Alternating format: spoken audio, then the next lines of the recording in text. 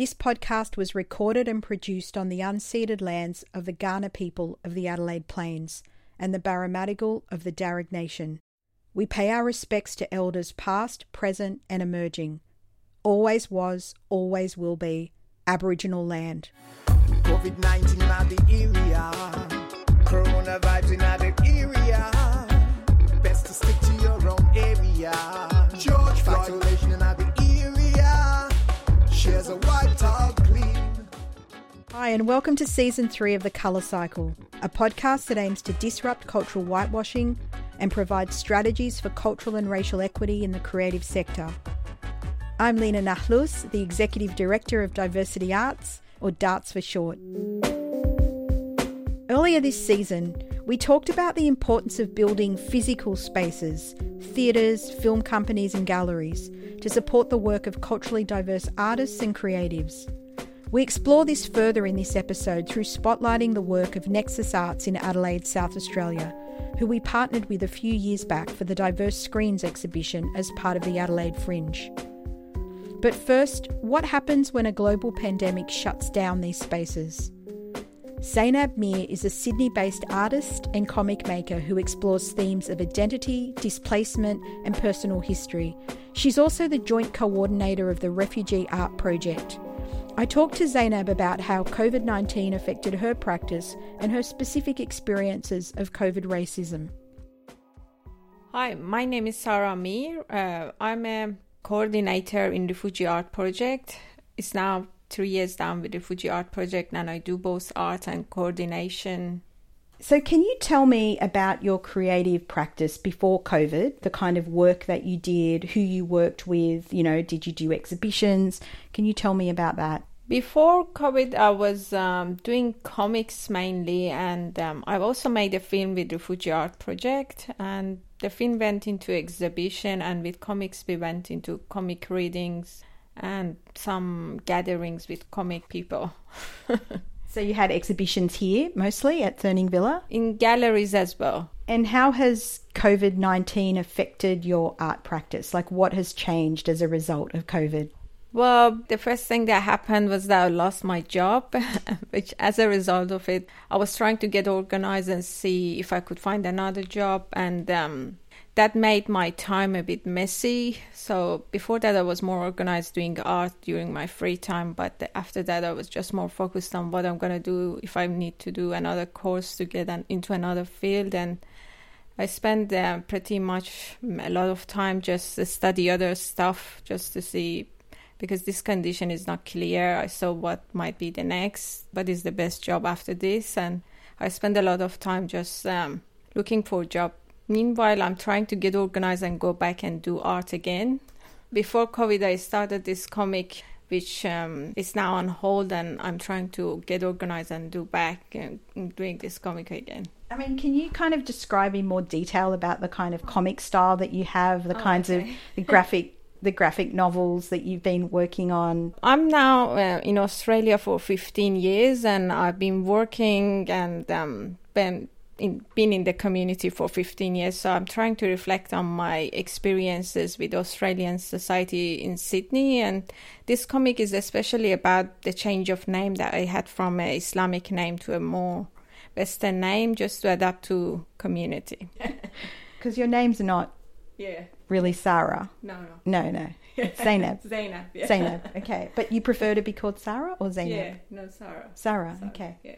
Can I say Zeinab is a beautiful name? Why did you change your name? It was mainly because of my work, because I work in business environment, and sometimes I find that the name someone confronts me because they assume that my name's bringing up some religion, and they confront me, and then all my energy is wasted during that day just thinking about it or explaining myself, and that is not work related. I would waste less energy if I just change my name.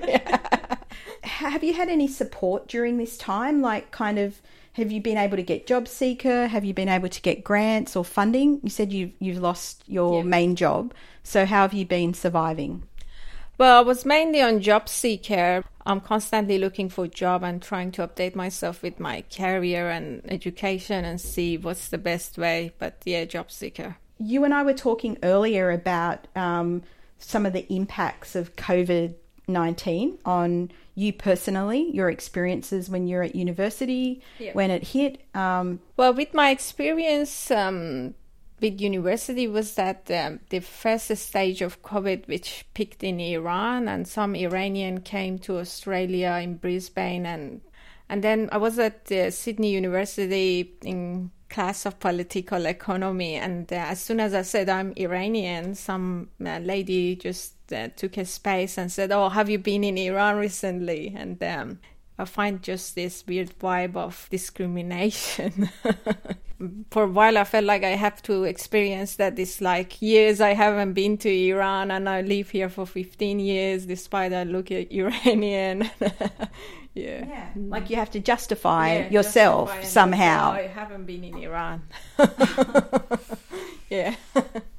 And what about your family in Iran? Oh, yeah. The Iran condition with COVID is very bad, and my family, they got infected. My brother is a nurse and his family got infected, and my mom, but they all are covered now. But I could see with refugees, especially the one that have family in Iran, that their mother got infected and they were super stressed and it was hard condition, but luckily they all are recovered now. So how has kind of COVID-19 changed you and changed the work that you do or your outlook on the world? Has it changed you? Like, has it had an impact? Oh, well, definitely, because I could take time to think about my job and see what I want to do, both in creative art and in my own professional field. And it was good that I could use this time, and also it gave me somehow more time to be involved in Refugee Art Project as well. So I'm planning to go ahead with women and work in Refugee Art Project more.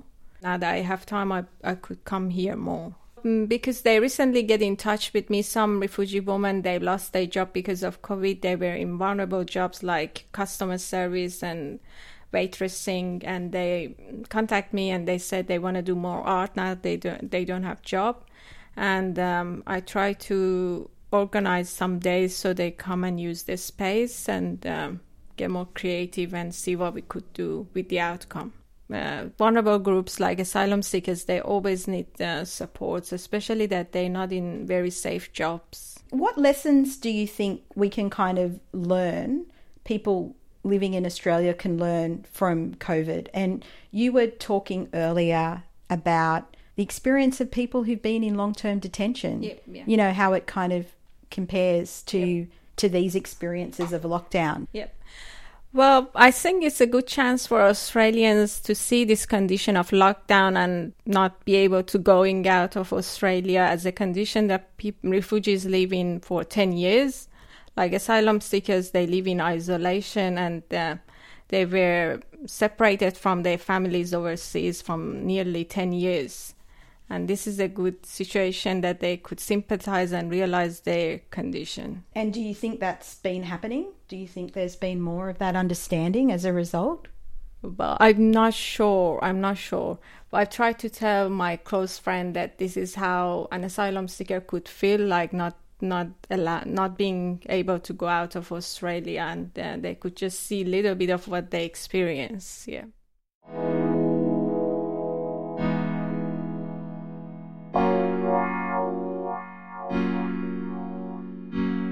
Adelaide-based Nexus Arts is the only contemporary arts organisation in South Australia with a focus on culturally diverse and intercultural artistic practice. It's an interdisciplinary venue with an art gallery, a recording studio and a performance space. So when the COVID-19 pandemic forced the closure of galleries and entertainment venues, the Nexus Arts team moved quickly to program digital exhibitions to support its artists and also honoured all artist fees. It was Nexus Arts that presented our Diverse Screens exhibition and a panel discussion as part of the Adelaide Fringe Festival a few years ago. Through Diverse Screens, we commissioned creatives to explore issues of cultural equity in the creative sector. And we're sharing this conversation with you from our archives because the themes are still really relevant in terms of the conversations that we've been having over the last year. We also want to share as much of our content with you as we can as we move in and out of lockdown. In Adelaide, I hosted a Q&A session with Adelaide and Sydney screen producers and artists, including Elyas Alavi, Ali Musawi, Jackie Tran, Roxy Vung, and Eladio Zavasi. It also comes with a language warning.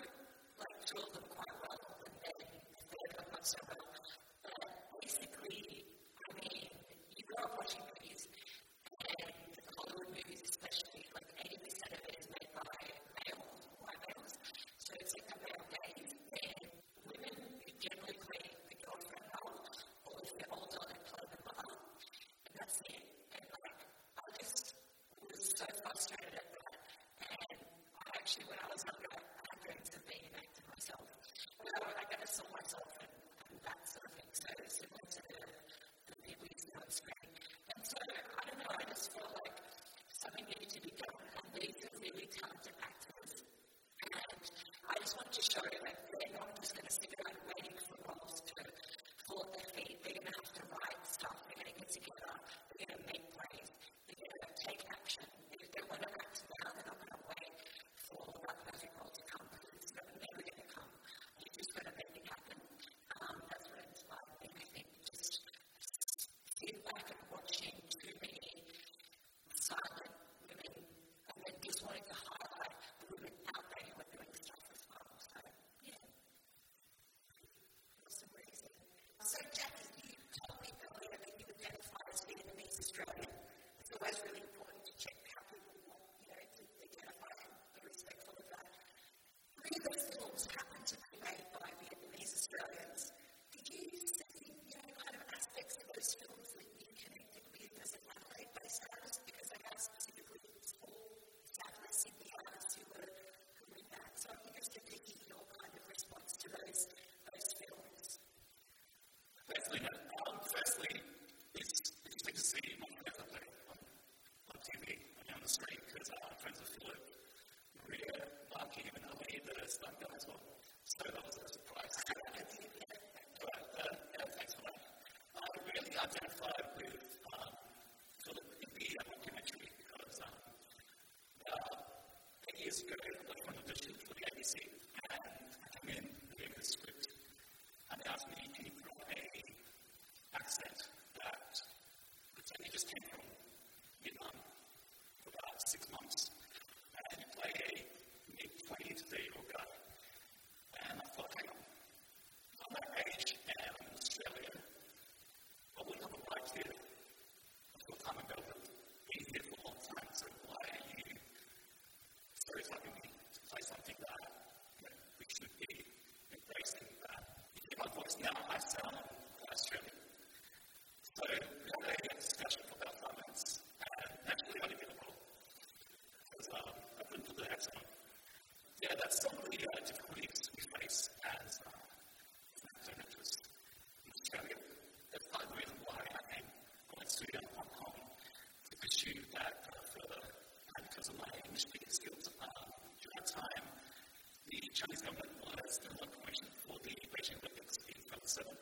So I guess I was fortunate enough to get a lot of roles to promote the Olympics in commercials or infomercials, for example. And then when I realized why I could be here to get roles and without landing in Adelaide back then, especially in the mid-2000s when Asians were a rarity in the Australian film industry. That's a really good point because you were saying that you could get roles in Japan and Hong Kong, but here they were really stereotypical roles. And yet when I look around, there's so much diversity here, and it's the same in other areas where we don't always see that kind of reflected. I know that soundtrack to film, Maria who made that actually made that based on a lot of her own experiences in the industry and being asked to appear more Asian, dress more Asian, and herself went to make really large films in China and Vietnam because she wasn't able to get those same kinds of roles here, but ultimately talks about how she is Australian as well and she wants to be able to do work here. And the really awesome news is that one of the reasons she couldn't be here is she is filming a series with Channel 10 starting tomorrow morning that she pitched. So Maria, if you're listening, I don't know why, but I give you the longest, most awesome question. But I really want to hear your response to the films. Most of them were made by second-generation artists. You're a first-generation artist. Ali's also first-generation.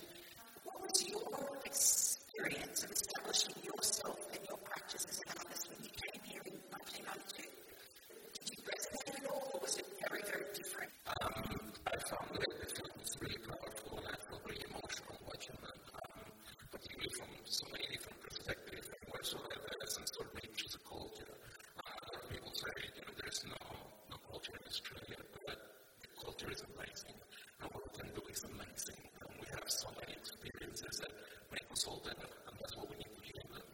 I find the shared experience of all of us like mainstream and predict the vision of that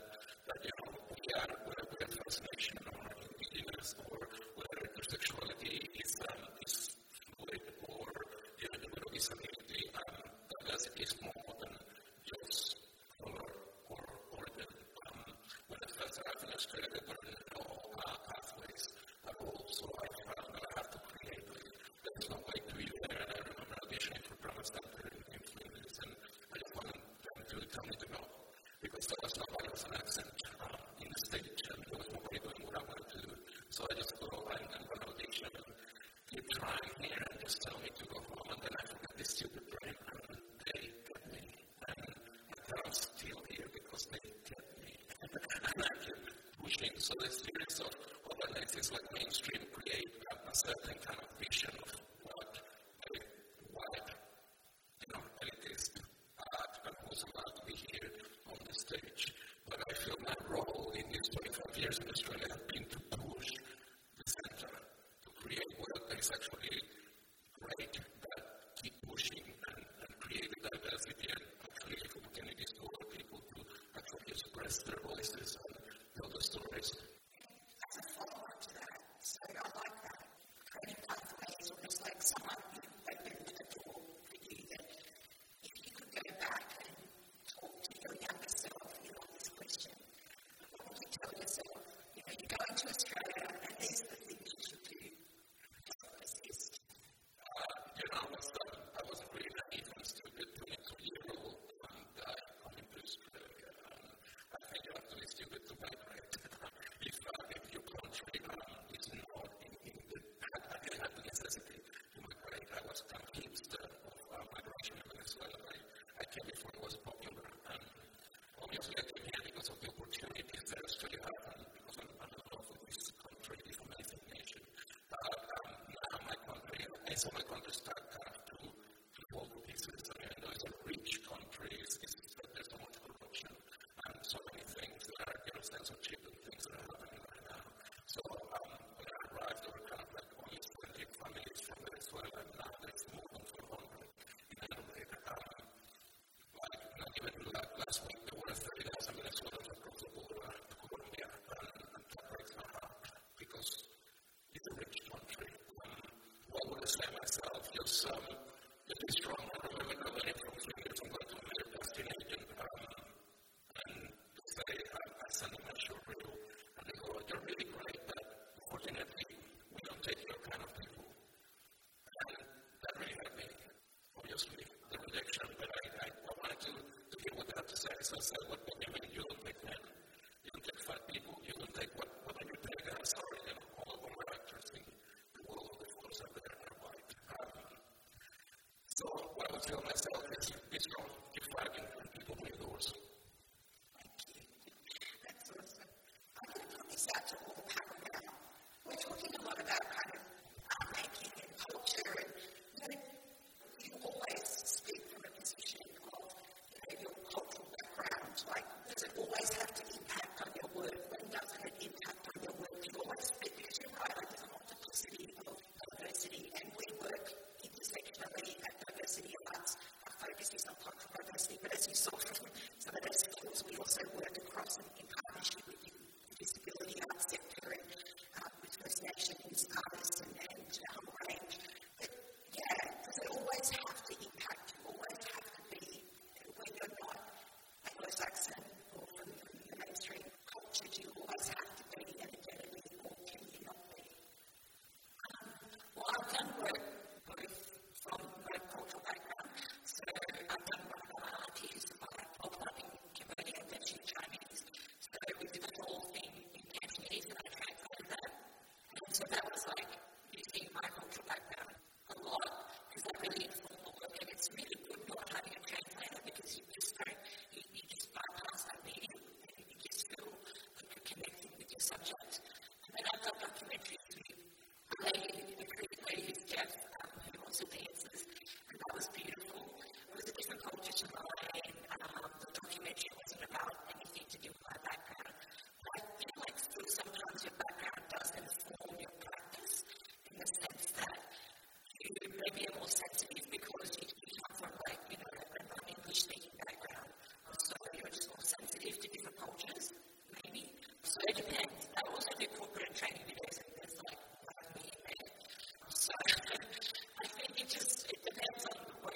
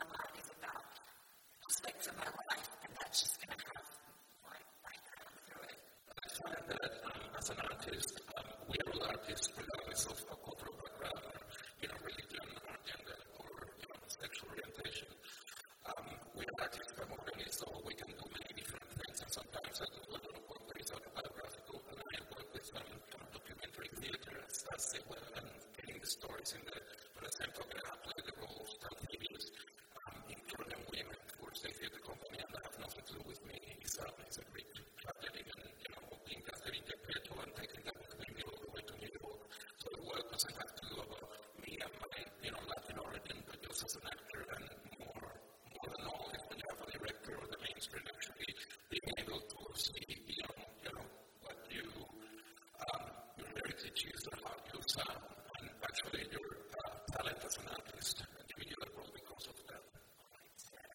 I think we've got 30,000 people who came by boat from 2012 to 2013 July.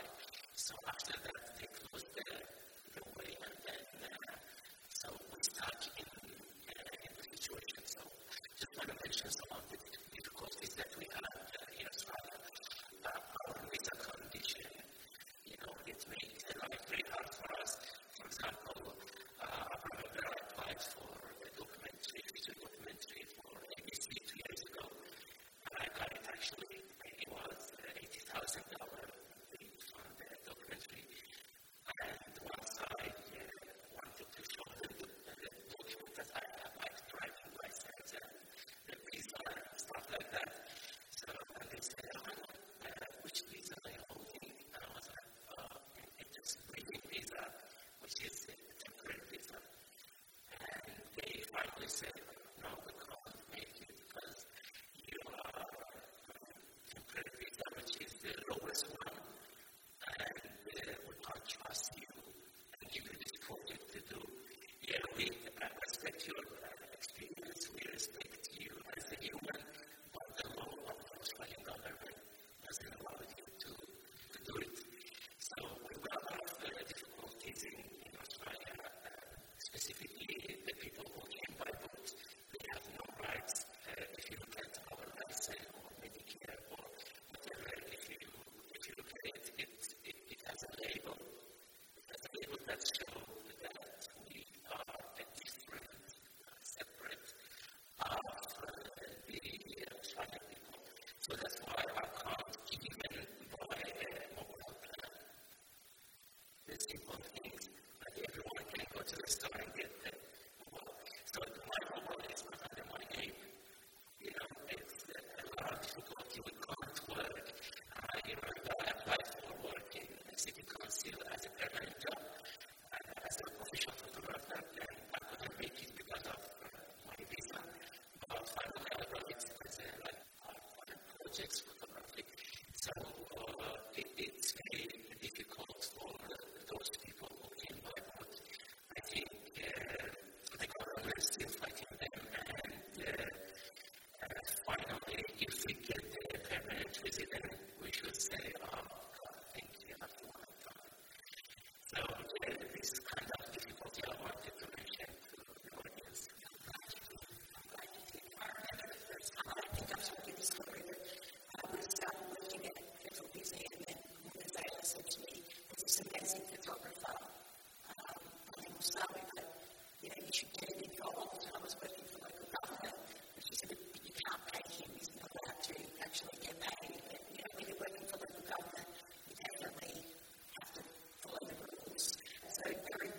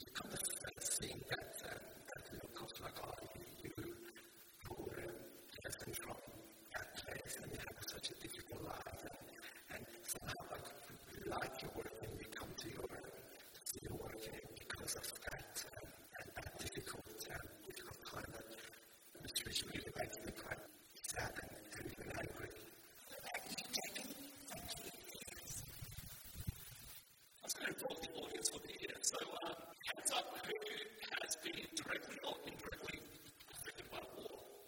Yeah, sort of that number. Well, everyone on this panel, our lives has been impacted by war in some way or the other. Not for our parents, but for ourselves as well.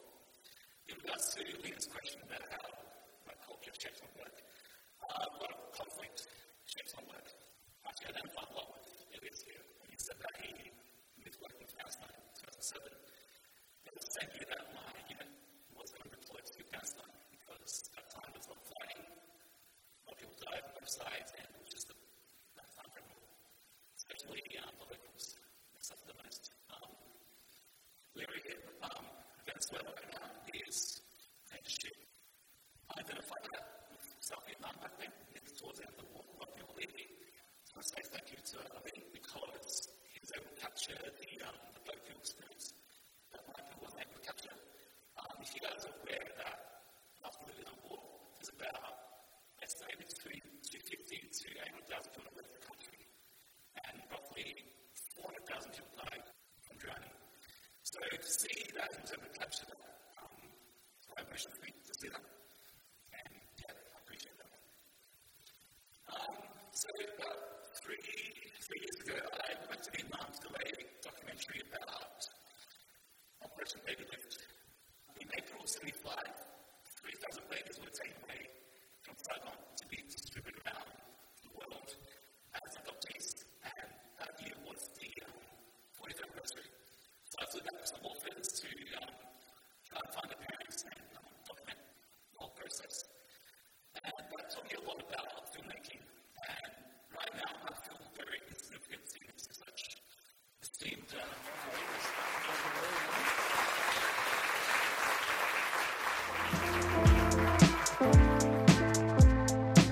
While in Adelaide, I also had the chance to visit Elyas Alavi in his studio. He's a poet and painter originally from Afghanistan who fled his home at the age of 6, living in refugee camps in Pakistan and doing most of his schooling in Iran. In 2007, Elyas arrived in Australia. Elyas is an internationally renowned poet, best known for his work in Afghanistan and Iran, where he's published 3 books. But his work, originally written in Farsi, has not been translated into English.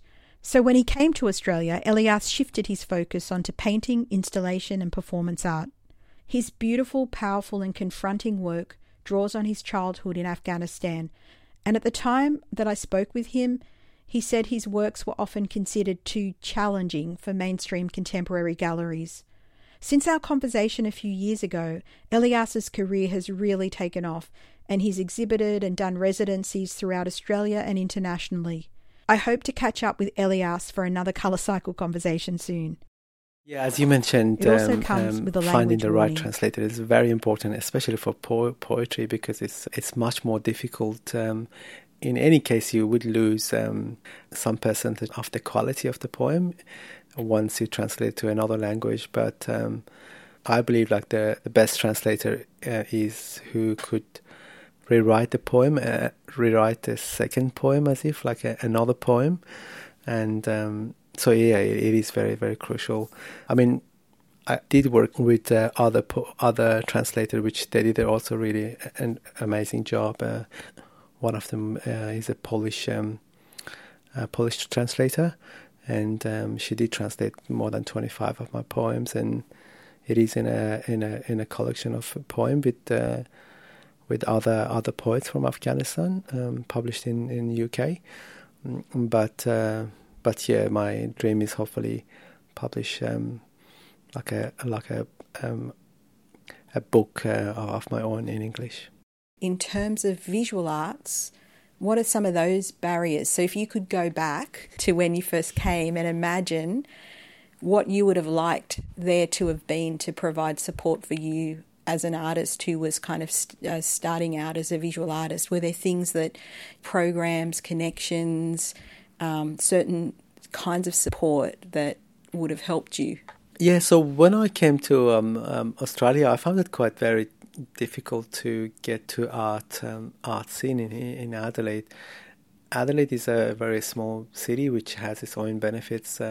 It is quite affordable to have a small studio, or it's quite easy in terms of transport as well.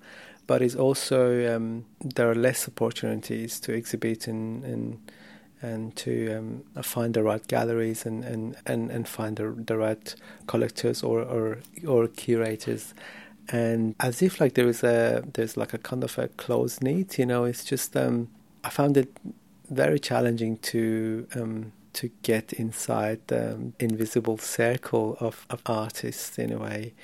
And I think my background was one of the factors that kind of hold me back as well, because my work wasn't was quite different to what most of the galleries looking for, or maybe they could engage with. So I found it quite challenging. Maybe because most of my work deals with the political and the social things in my homeland, Afghanistan or Iran, and also in Australia as well. But it is not very interesting for the Australian audience, or for the galleries. So I found it, especially for the start, it is very, very challenging. You said that it wouldn't be interesting or relevant to Australian audiences, but maybe that was more of an idea that it wouldn't be, because I find this work incredibly interesting and relevant, and I feel like, given how diverse Australia is, whether or not you're from an Anglo-Saxon background or not, people will find this work really engaging and have resonance. So perhaps it was like about shifting people's ideas of what the kinds of... What would have helped you back then? I think it could be in different ways. One of them was the educational institutions. They definitely can play a big part on this. I studied at the University of South Australia, which is a really great university, and I really enjoyed studying there. But I also find it quite. I found myself quite outsider in the university. There was no lecturer coming from any other background, for example. There was no lecturers who showing more works from artists from other backgrounds, rather than, as you mentioned, just European art and Australian art. And even like just the type of encouragement and the type of guidance was more of a, like, if you want to do abstract, just these are the best examples of abstract art, and these are the best examples of the portrait art and that. So in a way, you feel like, oh, you need to get away more from your background and culture and art, and then trying to be like them, which so I think there is room to work on this in universities and other art institutions, and also having organizations and galleries who have interest in showing works by artists from other backgrounds is very important. In Adelaide, we have I know only one gallery which really truly supporting artists like myself, and that's Nexus Arts, which is every year they're trying to show works by different artists, Australian artists, and also artists from called background, which stands for culturally and linguistically diverse backgrounds. Yeah, so every year they're trying to show at least one or two new artists, as if they introduce them to the arts in Adelaide, which is very important. It's obviously really important and wonderful, and we're working with Nexus this week in Adelaide, so I'm a fan of their work. But in the long term, is it sustainable for people like you to only have access to spaces that are for culturally diverse artists, or for refugee artists, or for migrant artists? Like, in terms of long-term sustainability, do you always want to be exhibiting under that banner, under that title, or Definitely not, because you do want to show in other galleries and also go to other estates as well. So I think there's not many galleries which really welcoming works by artists like myself, and and there's lots of room for change there.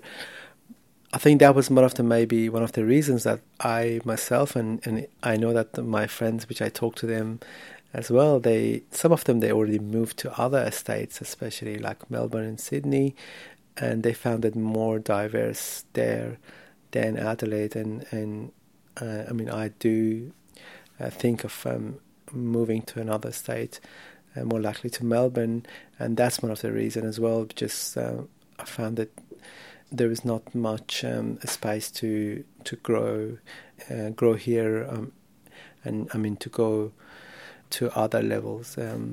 Maybe that's one of the reasons that from this year I don't have any exhibitions in Adelaide, for example, and I will have exhibitions in Melbourne and Sydney, which I'm really happy. And I found that they kind of supported me more in terms of like welcoming my ideas, and even it might be even just ideas for a start and quite abstract, but they kind of really supported which is great.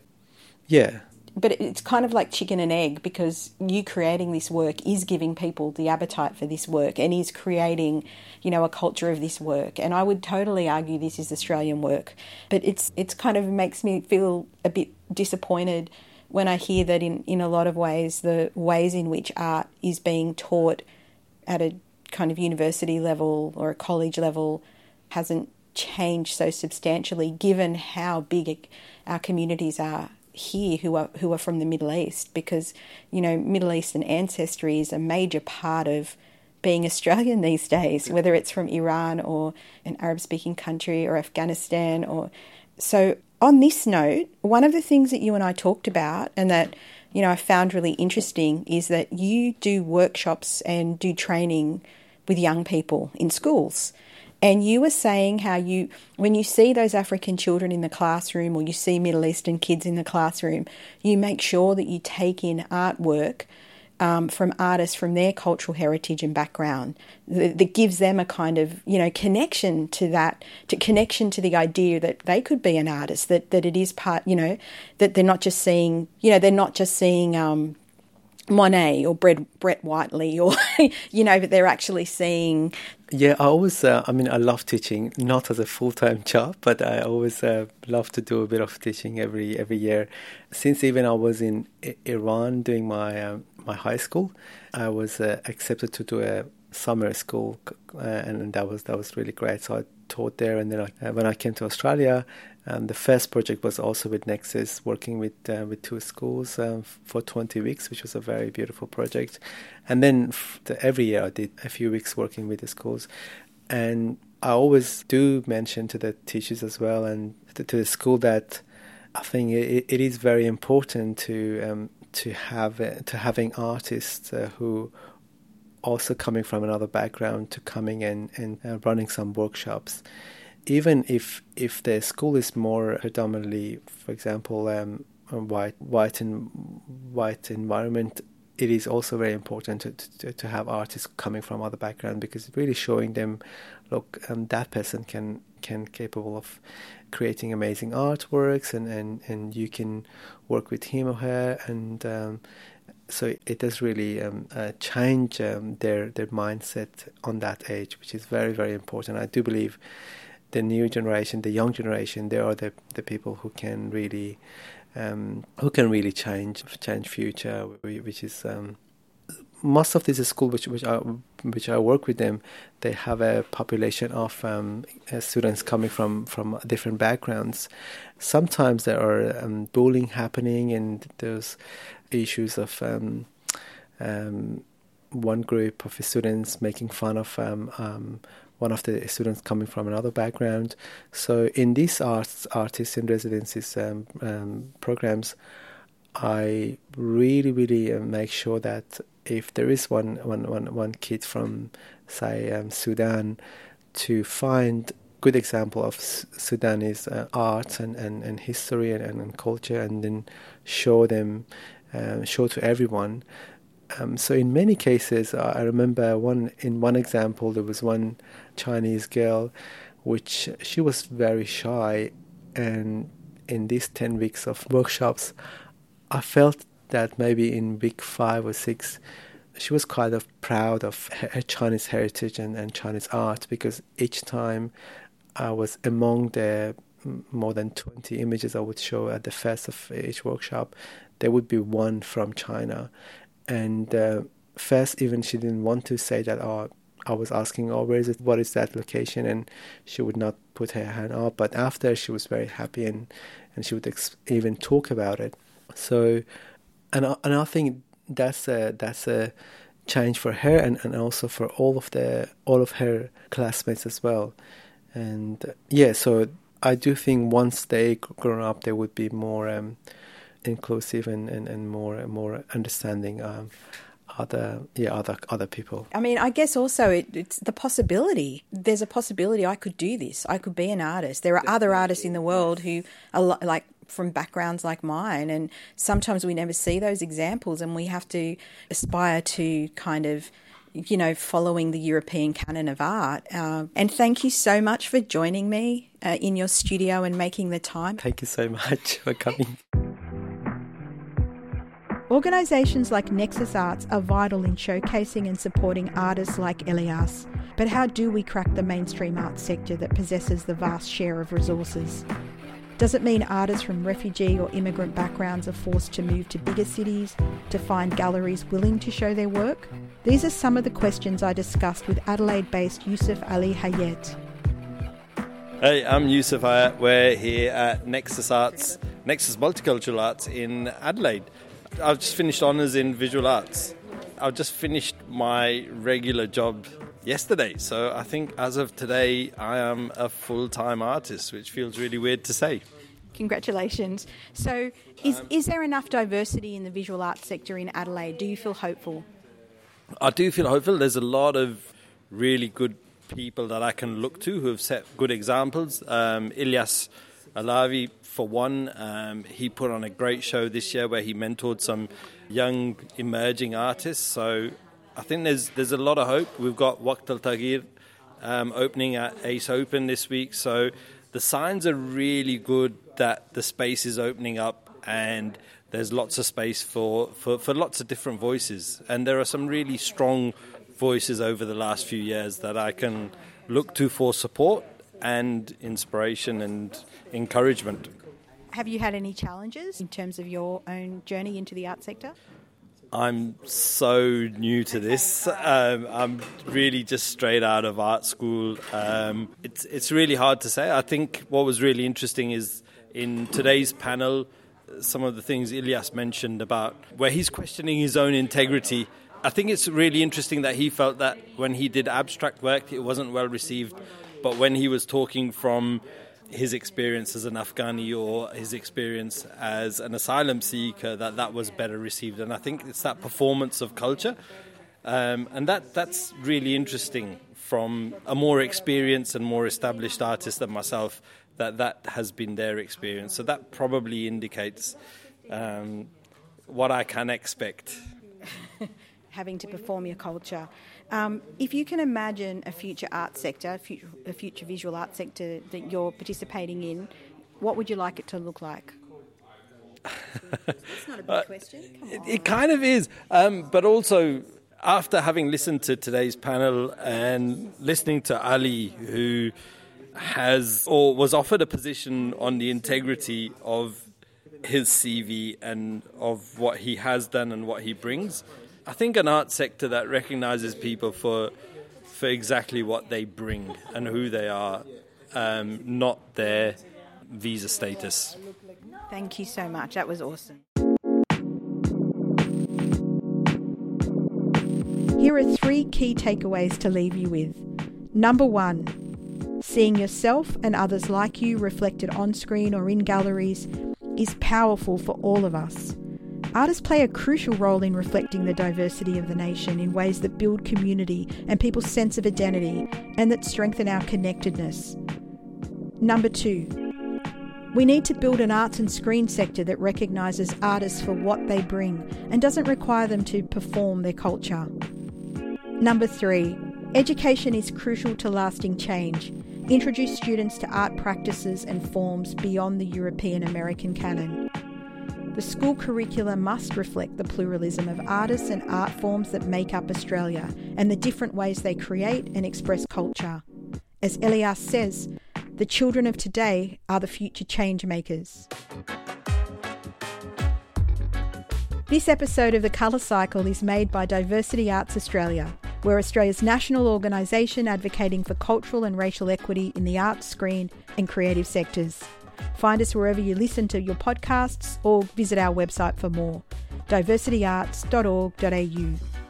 And please share this podcast with your friends and colleagues and leave us a rating on your favourite podcast app. Send us your thoughts, comments and feedback by recording a voice memo on your phone and email it to us at info@diversityarts.org.au. We love hearing from you. Support this podcast by becoming a Colour Cycle patron. You can make a small donation through Patreon, and remember, any size is welcome, even the price of a weekly coffee. You can find us at patreon.com/diversityartsaustralia. This podcast and the work we do at Diversity Arts is supported by Create New South Wales and the Australia Council for the Arts. Thank you also to organisational partner Information and Cultural Exchange. And a massive thank you to Nexus Arts in Adelaide and to Liverpool and Fairfield City Councils who provided additional support for diverse screens. The opening and closing track, You Know What, was written in response to COVID-19's impact on the arts by UK-based musician and producer Spider J. Additional music was composed by Sara Mendoza, one of the young digital producers who took part in Diversity Arts' Storycasters program, a training and mentorship hub for young, culturally diverse digital producers. Thank you to Multicultural New South Wales and Create New South Wales who support the program. This episode was produced by Jennifer Macy, with production support from Diversity Arts' Sonia Mermand and Claire Cow, and Storycasters podcast producers Alison Tanu-Desastro and Veer Kaula. I'm Lena Nahlous, thanks for listening, and yalla bye, ma salami.